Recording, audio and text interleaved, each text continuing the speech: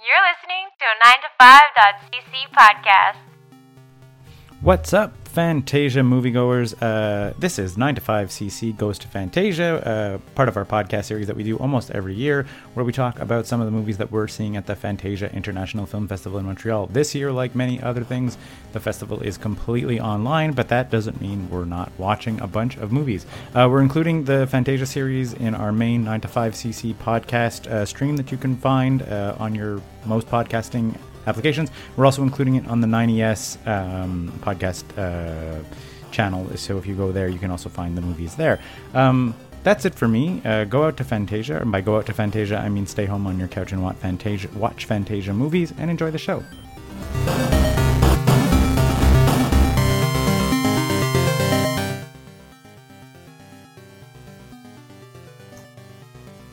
So I don't know. Is this is either part 2 of an episode or this is a whole new episode? I haven't decided how we're going to release these.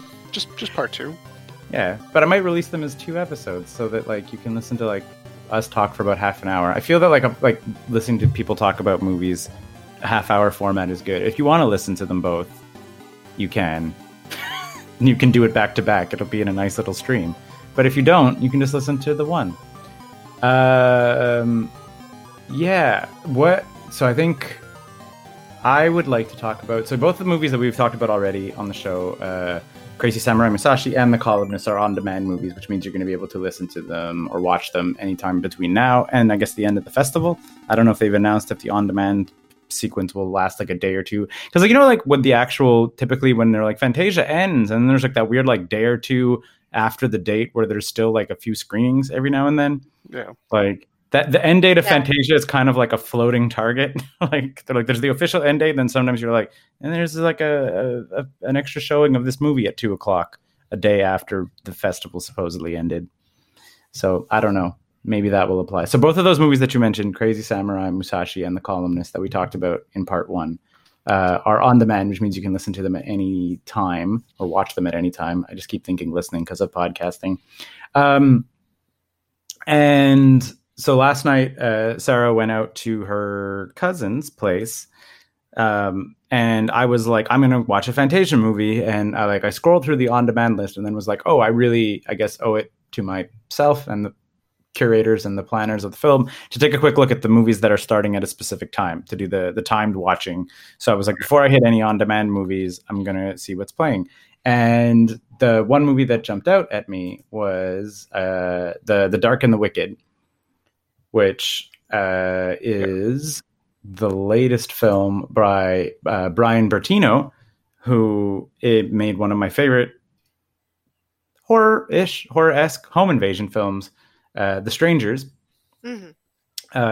which was in fact, The Strangers was, I believe, if not our first date, one of our first dates between Sarah and I.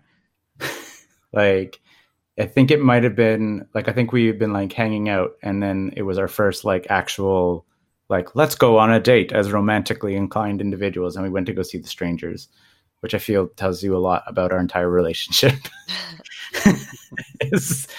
That was the romance that kicked it all off. The Strangers, like, stands out to me as probably one of the best like scariest home invasion films ever. He also co-wrote Strangers Pray at Night, which was fun, but it wasn't The Strangers. He also did The Black Coat's Daughter. Did he write it or did he direct it? Filmography. I know he was a producer on The Black Coat's Daughter, and The Black Coat's Daughter was also extremely, extremely good. So yeah, I was very interested. This is his first time directing since The Monster, which I haven't seen, but apparently is also amazing. And it also included the actress, I don't want to butcher her name, Marin Ireland, who, if you just watched Umbrella Academy season 2, plays the farm wife in the Vanya storyline, if you're watching Umbrella Academy season 2. And I liked her performance in that. So I was like, oh, cool. Like a recognizable face, a recognizable filmmaker, and a Friday night horror movie that I'm going to watch by myself with my dog and make myself feel a little scared. And it succeeded, yo. So this movie, like basically the setup is a daughter and a son return to their farm home where their father seems to be in some kind of like terminal situation. The father is lying in bed with some kind of apparatus like plugged into his nose for 90% of the film. And is just there, and the mother seems to be kind of going crazy, and then there's like a nurse caretaker that comes and checks in on them, and it's established very early on in the film that the parents and the kids barely are even on speaking terms, and the mother is like, you shouldn't have come here, and it sort of plays like initially like, oh, you shouldn't have come here because you're not really part of the family anymore or whatever, and then I guess so minor spoilers, but it's not even, it's like if you watch the trailer, this is not a spoiler. Like the mom goes crazy and ends up killing herself like within like the first like 5 minutes of the movie, and you're like, whoa, that was unusual. And then it's sort of like the whole thing kind of unravels, and it basically like without spoiling any film, it seems like for some reason like a dark entity is interested in maybe like snatching the soul of the father, but just kind of seems maybe more interested in just screwing around with the lives of anybody around this farm. And what ends up happening plot wise is like plays kind of secondary to like just like the general sense of dread and horror that the movie does. So from a plot perspective, it kind of reminded me a lot of The Strangers in a certain way, because like if you watch The Strangers, you're like, what's the motivation of the strangers? And you're like, kind of nothing. You know, like they just show up and then just start screwing with these people, and that's the film. And this is just basically like a supernatural take on that. Like you never find out what the motivation of this dark entity is. You never find out, like they never go to that like that normal horror movie place of we were like, find out what it wants and like crack the code and like find the secret. You're like, oh no, there's just like this dark force that's going to screw with us and be awful and horrible, and it can kind of do anything it wants.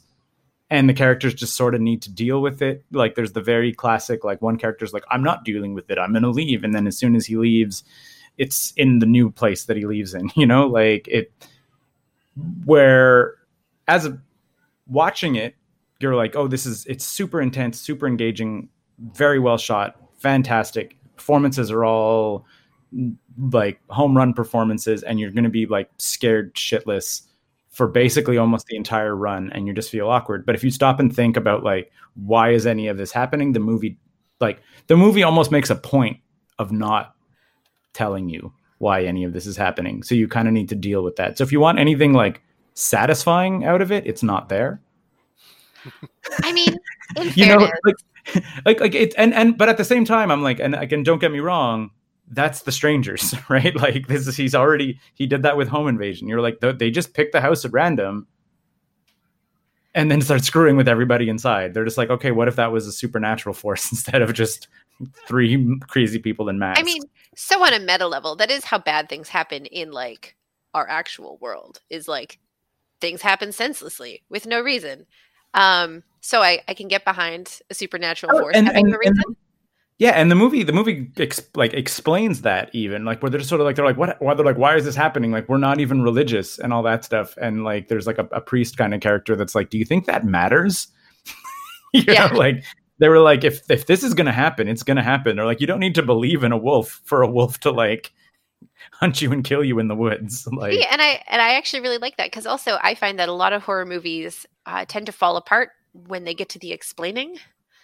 Oh yeah, for sure. Like if you're going to explain why a malevolent force can like make some people float and make other people like kill themselves and like just, you know, like eviscerate a goat in the middle of a farm or whatever the heck, that's like typical, you know, horror movie stuff. If you're like trying to explain that, you're like, what? If you're like, but if it just happens, and you're like, yeah, it just happens.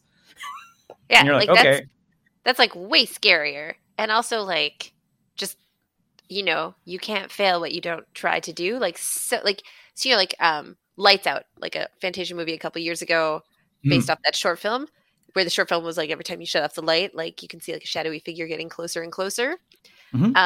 Movie, super fun.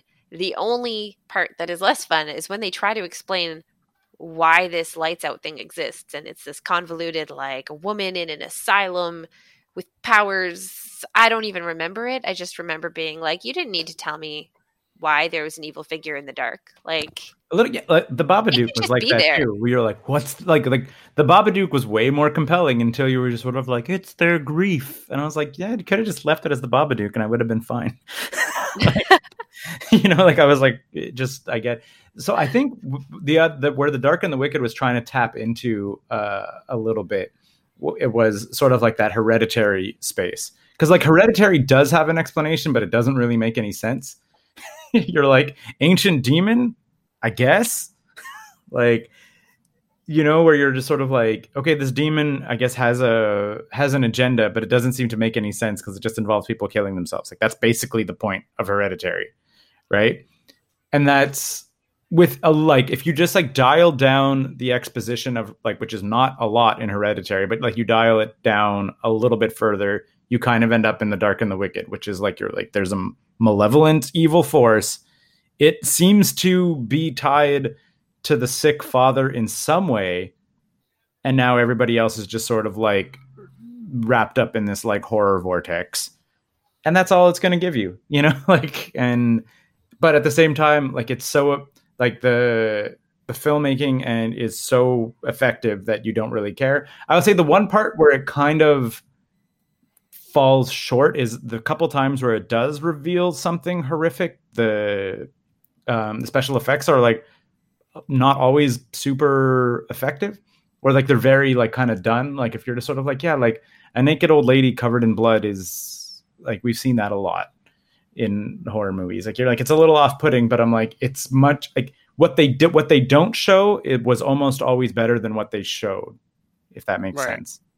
Like, where every time when they're like, oh, look at this weird thing, I was like, you know what, it would have been like, I'll give you an example. Like, so the main character, Louise, Marin Ireland, is like taking a shower, and all of a sudden, like, the curtains get drawn, and you see that it's like, it seems to just be her convalescent dad, just kind of like standing there naked, and she just like freaks out screaming and collapses into the shower. But then like his eyes go white and he does like that like head shaking, I am possessed special effect. And I was like, this was way better when it just seemed like it was her dad standing there naked. Like, like, and if you cut and then it was, and then and obviously it turns out that he wasn't there and it was just her seeing things. I was like, that scare and that unsettlingness of that visual worked better before you made his head go like and like shake around to show that maybe he's like demonic. I was like, it's much crazier just seeing a dude, know, like I was like, you didn't need to like slap an effect on that shot to make me feel like wildly uncomfortable of a father like ripping aside the shower curtain while his daughter takes a shower and then just like standing there like dead faced. You didn't need to throw an effect on that for me to be like, I do not like this at all, like. So yeah, that's one thing that I would say is like, just some of the effects, like they feel a little tacked on, and like to no end, like, it just like, I was like, I feel there were kind of like smarter, more low key ways to do it, because the rest of the film just has this like nonstop pressure of dread and just like completely inescapableness that's like going on in the film, that I was like, you don't really need effects to punch it up. I would recommend it though, and I found out right as I was ordering it that it got distribution on Shudder for 2021. So, exciting! If you're a Shudder subscriber, which you should be if you're a Fantasia film fan, you'll get to watch it next year. It got distribution. Hooray! Sam, you mentioned that you had another highly recommendable film. Yeah, I watched Special Actors, which was one of the premiere night movies. I guess that's the other thing I should mention about the Dark and the Wicked, is that it was an international premiere, which is also kind of one of those fun things where you're like, I'm some of the first people watching this. Is always like a fun feeling at a film festival. That just might be me. I do like it. You're like, I'm special. I'm exclusive. So special actors is like, it would have been a palate cleanser if I had watched The Reckoning beforehand, which looks super spooky, and I'm super excited to watch it someday because I feel like that's the one like that's like set during the plague. Oh yeah. Which, man, like obviously they finished before this all happened, so good timing and like good choice, Fantasia. Way to open your film festival with a terrifying plague movie. Yeah. It's from the guy who did The Descent too, so I'm sure it is like 2 thumbs up, finger guns at my screen that you can't see.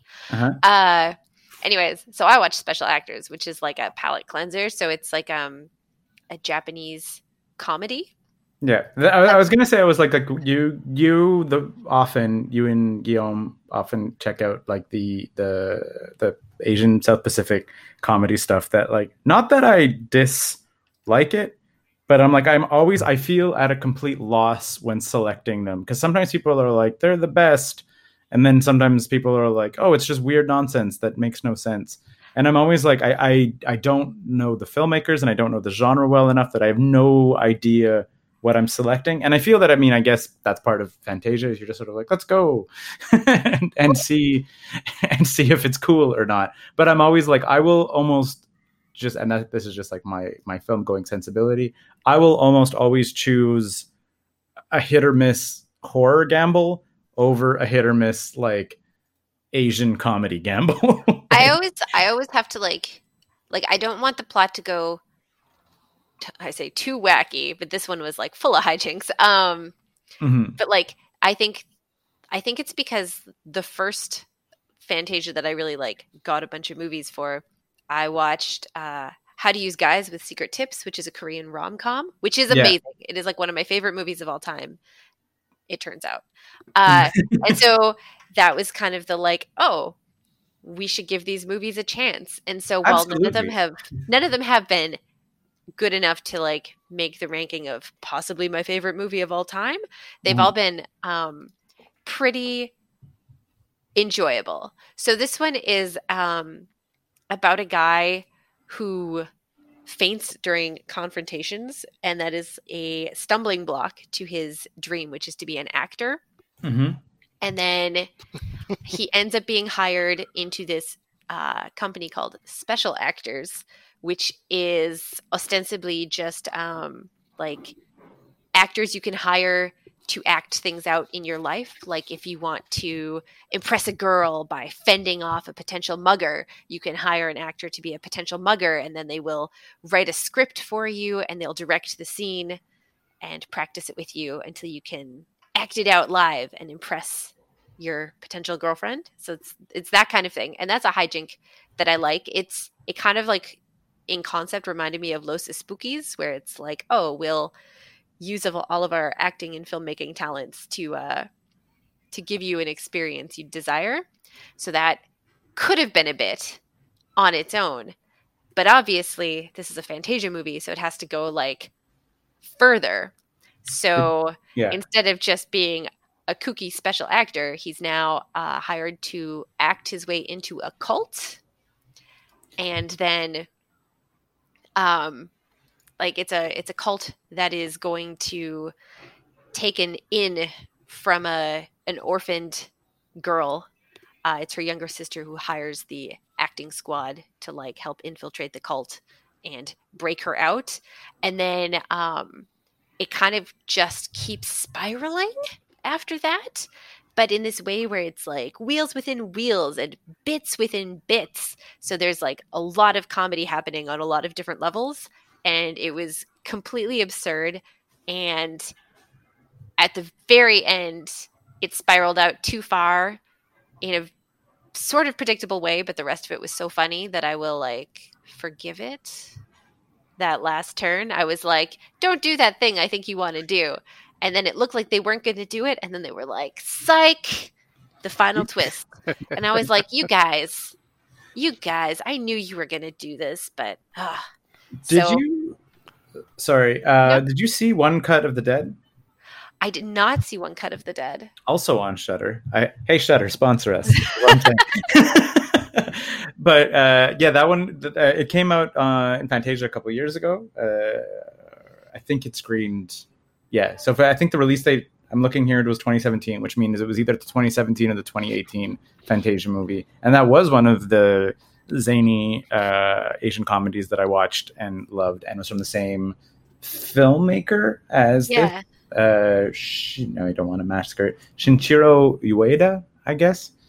And that one had that similar kind of thing, right? Where it's like that one is about they're filming like a low budget horror movie, like low budget zombie film, and the director is just sort of like arguing with the actors, and then they keep getting into fights, and like they're gonna like call off the thing, but then like a real zombie apocalypse starts happening, and the director's like, keep filming, and then it just keeps like escalating and going like getting crazier and crazier and crazier, and yeah, it absolutely has that same thing where you're saying where you're like sometimes you're like a little restrained, and he's like, no sir.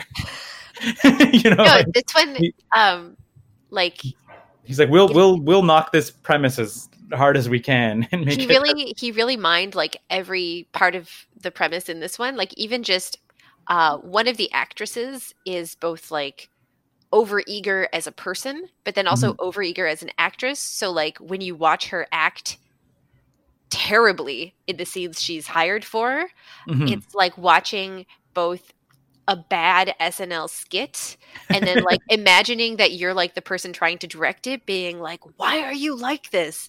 Like she tries to play a dissatisfied customer at a restaurant, and it starts out normal and it ends with her like threatening a waiter with a fork, being like, give me my life back. And that's like it reminds too far. Me, as soon as you said bad SNL sketch, it made me think of that like that recurring sketch that they do where it's like supposed to be like a high school stage production that's like super serious, but they were just sort of like, back off, mom, it's my body, like, and stuff. No, so it's that kind of thing, and I love that as a conceit. I love it as a bit. So it was both funny to watch her be a terrible actress, and then like funny to watch the scene that she was acting terribly in. Like, and then it also makes fun of cults and Scientology. It was again a huge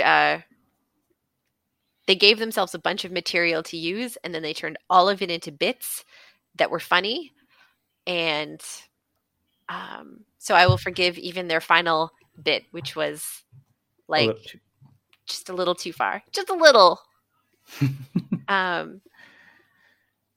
So I would heartily recommend it. That was special actors, and it was great. It was special. Hooray! I like I said, I would definitely consider checking that out based on the fact that it was the dude who did one cut of the dead. And I guess like I said, Scott and I might do another recording when we catch up on a couple more movies. But Sam, you are taking flight from reality with your husband's birthday, so the floor is yours. What other movies you want to talk about? I also watched WeirDO, which was like iCarly, like iZombie. Oh.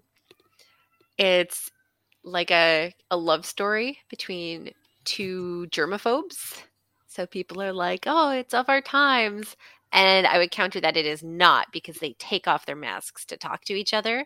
But so it's two germaphobes, and it was also shot on an iPhone. And like they actually do a really good job using vertical video for an effect. Is it all vertical video? No, it's not. They use it as like a shift in perspective. It's well crafted. So it starts out and you think it's going to be like this quirky little rom-com about two germaphobes with OCD who fall in love and start building their life together. And then it kind of shifts and lets like reality sort of seep in, because even in a fantastical meet cute rom-com, like eventually relationships are just relationships. And so they kind of move away from the conceit that brought them together, and it sort of just expands into this like commentary on relationships. Mm-hmm. And it doesn't seem like they know much about OCD, like the writer maybe. Like it was like they don't seem particularly invested in like what it's like to actually have OCD. They're sort of like, isn't this quirky? Kind of, yeah.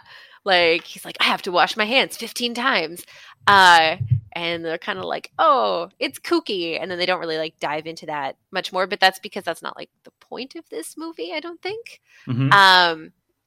And I'm trying, like, there's a big plot shift in the middle that I'm trying to talk around. So I mostly just want to say, like, it was really good, and I would recommend watching it. Also Taiwanese, which is... Yeah, I hadn't actually seen a Taiwanese film before. Yeah, they don't make a ton of them.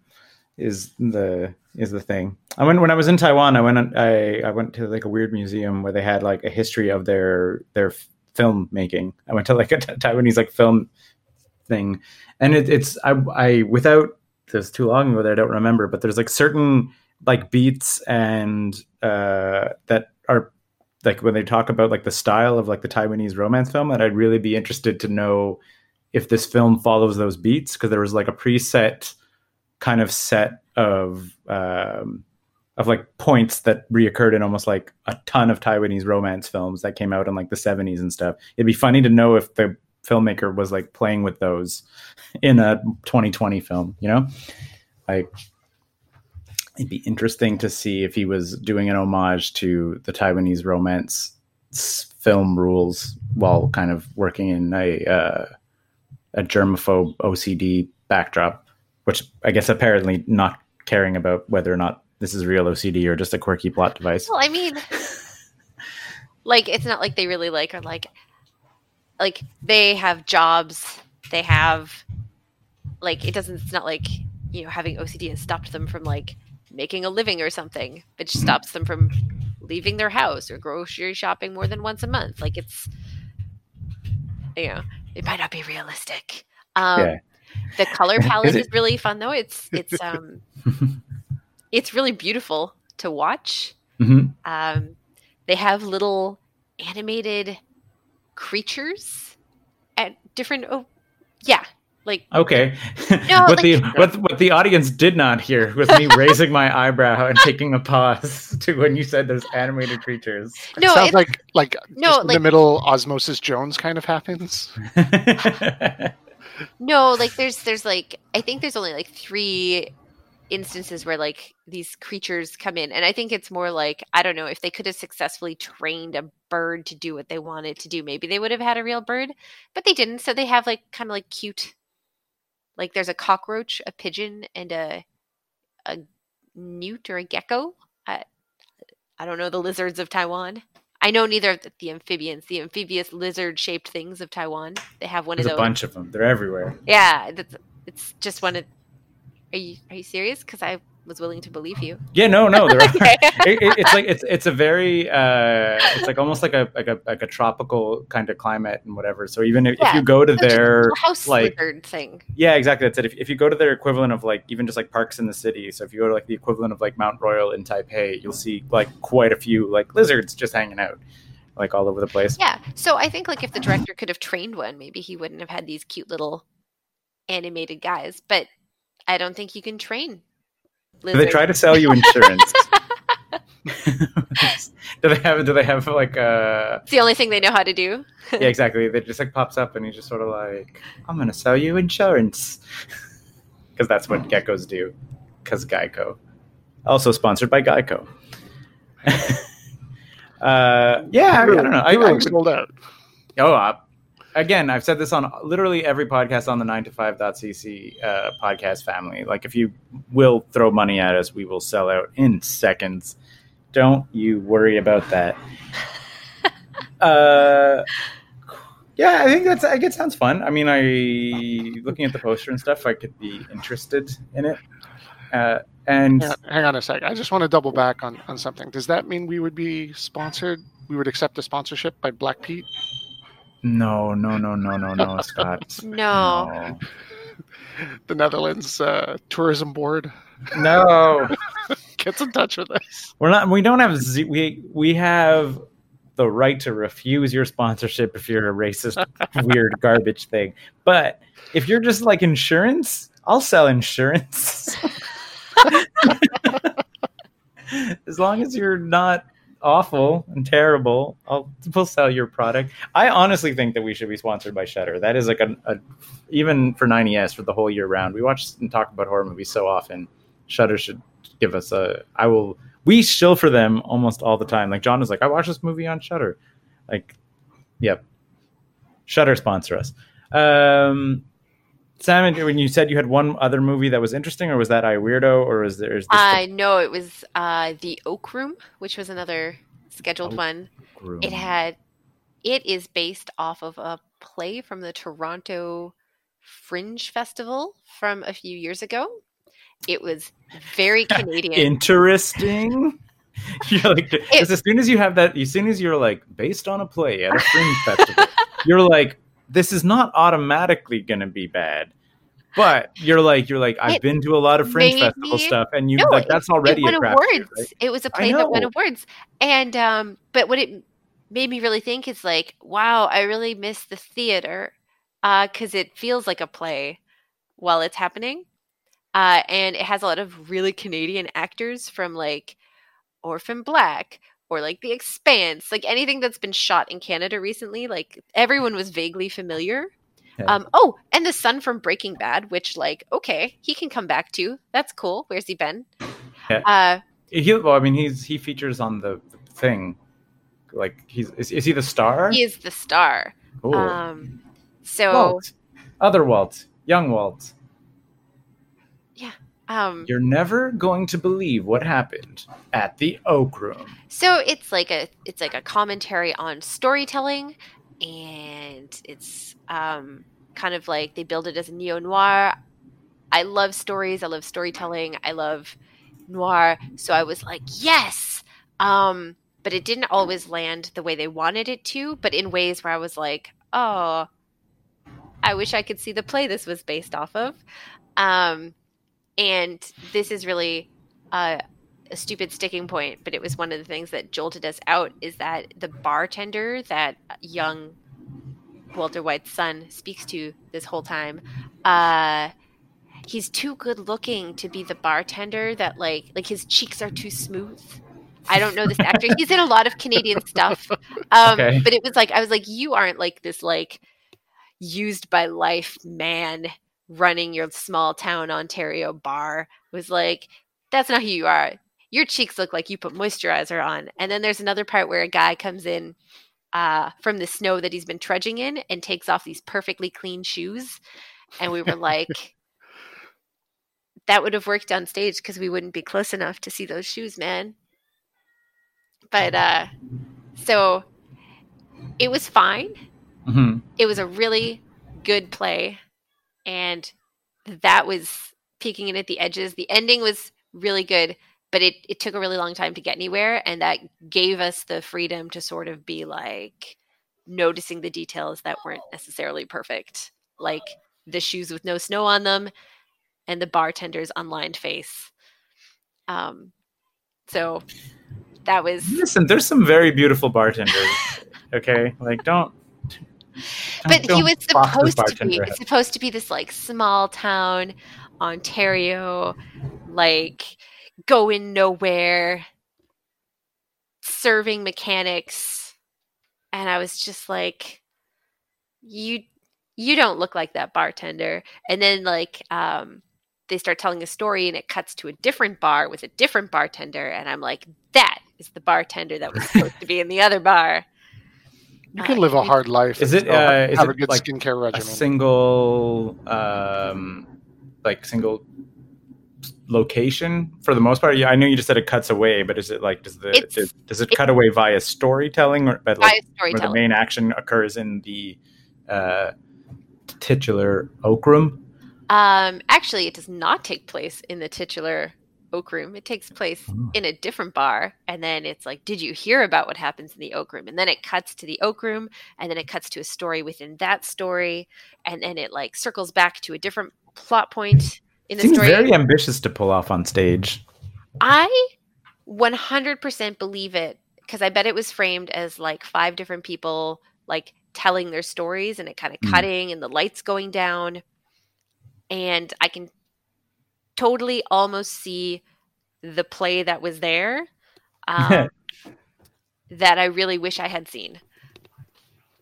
So but I was really excited to see all these Canadian genre actors. Beloved Canadian genre actors from Toronto. like visiting old friends from Orphan Black. Like I don't know if you watched that, but like the guy clone is like, he has a big role in this, and like a Martian captain from The Expanse. Sorry, those are like the only 2 Canadian-ish shows I can think of right now, but they were both there. It was really like you pulled up everyone from the Oak Room, and it was like, oh, that guy, that guy. It's a small cast. It was still fun. It just made me miss the Fringe Festival. Yeah. So I guess that wraps up, I think, the movies that we've seen, I believe. Yep. Currently. Sam, I know you're like I said, you're probably not going to be recording with us again, but is there anything else that you were planning on checking out that you want to give a shout out to before we go? I've got a good feeling about Sleep, which is a German horror movie on demand. I watched Goodnight Mommy a few years ago, and that has turned me on to the fact that like Germany's got some good scary shit. Yeah. Goodnight Mommy was terrifying. Yeah. So it's like a woman who's having nightmares, and then she comes to a small town, and the things in her nightmares appear to be coming true. And I like a good dream horror. I like small town mystery almost as much as I like a good murder house. So I think this one might be good. So I might still check that one out. Piling it on. You had mentioned Minor Premise and possibly checking that out tonight. And I'm still on the fence with that, but it looks like a good like fishbowl sci-fi kind of thing. Like I think you're just going to see like one room, one dude. I could be wrong though. But it's always like whenever, and I mean, and it's a movie that I think well, now I'm blanking on the title. This is good podcasting. What was the movie, the time traveling one, where they really like had to do all the math calculations correctly? Oh, I didn't see that one. Back to the Future. I really wanted to. No. This is like years ago. Like this is like 10, 15 plus years ago. Called not Switch, but something like that. Yeah, it's the one that was made for like $8,000, right? Yeah, exactly. That's it. And then whenever I see these like those like small room sci-fi films, I'm always like wanting it to be like that. And that movie that like doesn't even age amazingly. Like I went back and watched it a couple of years ago, but it's just like when you have like a good sci-fi premise. It's called Primer. Yes. Primer, 2004. Like, yeah. So that's it. So and this, like I said, this one is like a reclusive neuroscientist getting mixed up into his own experiment, and then sort of like having difficulty navigating his relationship as it goes through. It seems to be about like while dealing with his own subconscious and stuff. And I was just sort of like, those like small sci-fi films have like such a high potential that I'm always like, is it going to be amazing? And sometimes they're just okay. But like, they always, whenever I see a trailer for one, I'm always like, maybe. Yeah. Because it has the potential to be like one of the like smartest, cleverest things you've ever seen, you know? Like, yeah. So that's why I'm like, oh, yeah, still might check that one out. In the Asian watch, it'll like not be a comedy actually, but it's not. Which one? Called Sheep Without a Shepherd. And it's about a guy who is like a big movie buff, and then he like breaks into this like blackmail murder plot. Okay. And is using his like film knowledge to get him and his family out of the trouble they've been landed in. So I read the plot and I thought it was going to be a comedy, but now I see that Fantasia has classified this as a drama and a thriller. Oh. So I'm still intrigued. Could be fun. I'm also not gonna lie. I'm potentially I'm interested in the Mermaid in Paris. Like, I don't know why. I just like fantastic romance pieces. I really liked. Oh my god, my memory for films today is obliterated. The Guillermo del Toro movie with the Swamp Man, the romance film. I want to guess. Love Story from the Black Lagoon. Yeah, it won an Oscar. Come on now. You're talking about like The Shape of Water? That's it. Which I did not watch. Yeah, I watched it and I loved it. It was great. But yeah, like weird, like quirky, like, so this is basically, it's a mermaid in Paris where he just falls in love with like a literal mermaid. Like, and I was like, oh, I'm down. I'm potentially down for a quirky love story. The only thing that really kind of turns me off of that would be like, she would kind of smell like the Seine, right? I am aware. You've even talked about this when I was talking about Shape of Water. You're like, ew, gross. And then the lady, then the lady and the swamp man have sex, and I'm like, yeah, they do, and it's beautiful. You're like, ugh, it's fish. Yeah, but if it was like a nice fish. No, but like not even that. I'm talking about like the river that runs through Paris, man. That is. Well, no, but like he puts her in the bathtub instead. Haven't you ever seen mermaids? I hope he gets her a loofah. That's all I'm saying. Just, just be like, who's that girl who just came out of the St. Lawrence River? I don't know. Yeah, I also watching the trailer. I'm also not entirely sure if it's like supposed to be a period piece or if it's just takes place in Paris. Like it's all like fun cabarets and people in bow ties or whatever else like that, and I'm like, oh, like this is like 19 like 20s or whatever, like Moulin Rouge style. I'm like, or it could be modern and this is just like, it's Paris, everybody. Like, not sure. That's how people do these days. Exactly. Scott, anything on your radar that you want to? Yeah, I'm stoked to see the Paper Tigers 1/2. A kung fu movie. They're comparing it to like the Karate Kid with like cool fight scenes and a little bit of heartwarming bonding between three friends. Cool. Down for that. And Monster Seafood Wars, which looks like I saw that. but for an hour and a half. I'm down for that completely. What's the rating on Monster Seafood Warriors? If it's like the rating? Well, yeah, because I'm saying like, if it's a G film, he could be like down with the kiddo, but then if someone's head gets ripped off because it's a crazy kaiju film, maybe less down with the kiddo. I've seen no place on this website that indicates a rating. I feel that we have access to Google. Monster Seafood Wars. It says not afraid to be silly cast. Monster Seafood Wars rating. I don't know. That doesn't. It's giving me ratings of like review ratings. I don't know. Who knows? Yep. I guess a giant squid, a giant octopus, and a giant crab wreaking havoc in Tokyo. Yep. And again, it looks like an hour and a half long version of the Beastie Boys intergalactic video. Yeah, it looks super cheesy. Yep. I'm down for it. I imagine. All right, so this was Fantasia, a podcast that we talk about movies at Fantasia. 9to5.cc, everybody. It's still going on. It's going all the way until the 2nd of September. Yep. There are lots of movies that are on the schedule and lots of stuff that's on demand. Some of it we even talked about just now. We sure did. So go buy some tickets and watch the movies.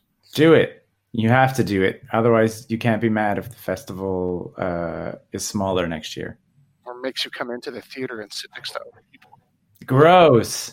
Horrible. So in the beginning of when I'm watching the movies, and it's like after the mandatory trailers that you have to watch your movie, and then it goes to black, I just make the meowing noises by myself, just alone, going meow meow. It's just you with your dog last night. You're Yep. Like, meow.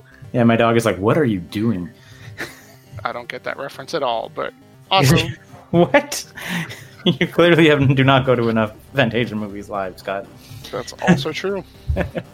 I will also say that for some reason, you could shut the podcast off now, listener. There was a phone ringing in the Dark and the Wicked every time and this is not normal. Every time the phone in Dark and the Wicked rang, my dog tripped out. Normally phones ringing in television shows and whatever do not bother her. It didn't sound like the phone, like the door buzzer of our house, which I would understand. It was a completely different ring, but every time she wherever she was lying down in the house, she sprung up and was like, "What is happening with this phone?" I was like, "What are you doing, dog? Relax. Go see some movies. Bye."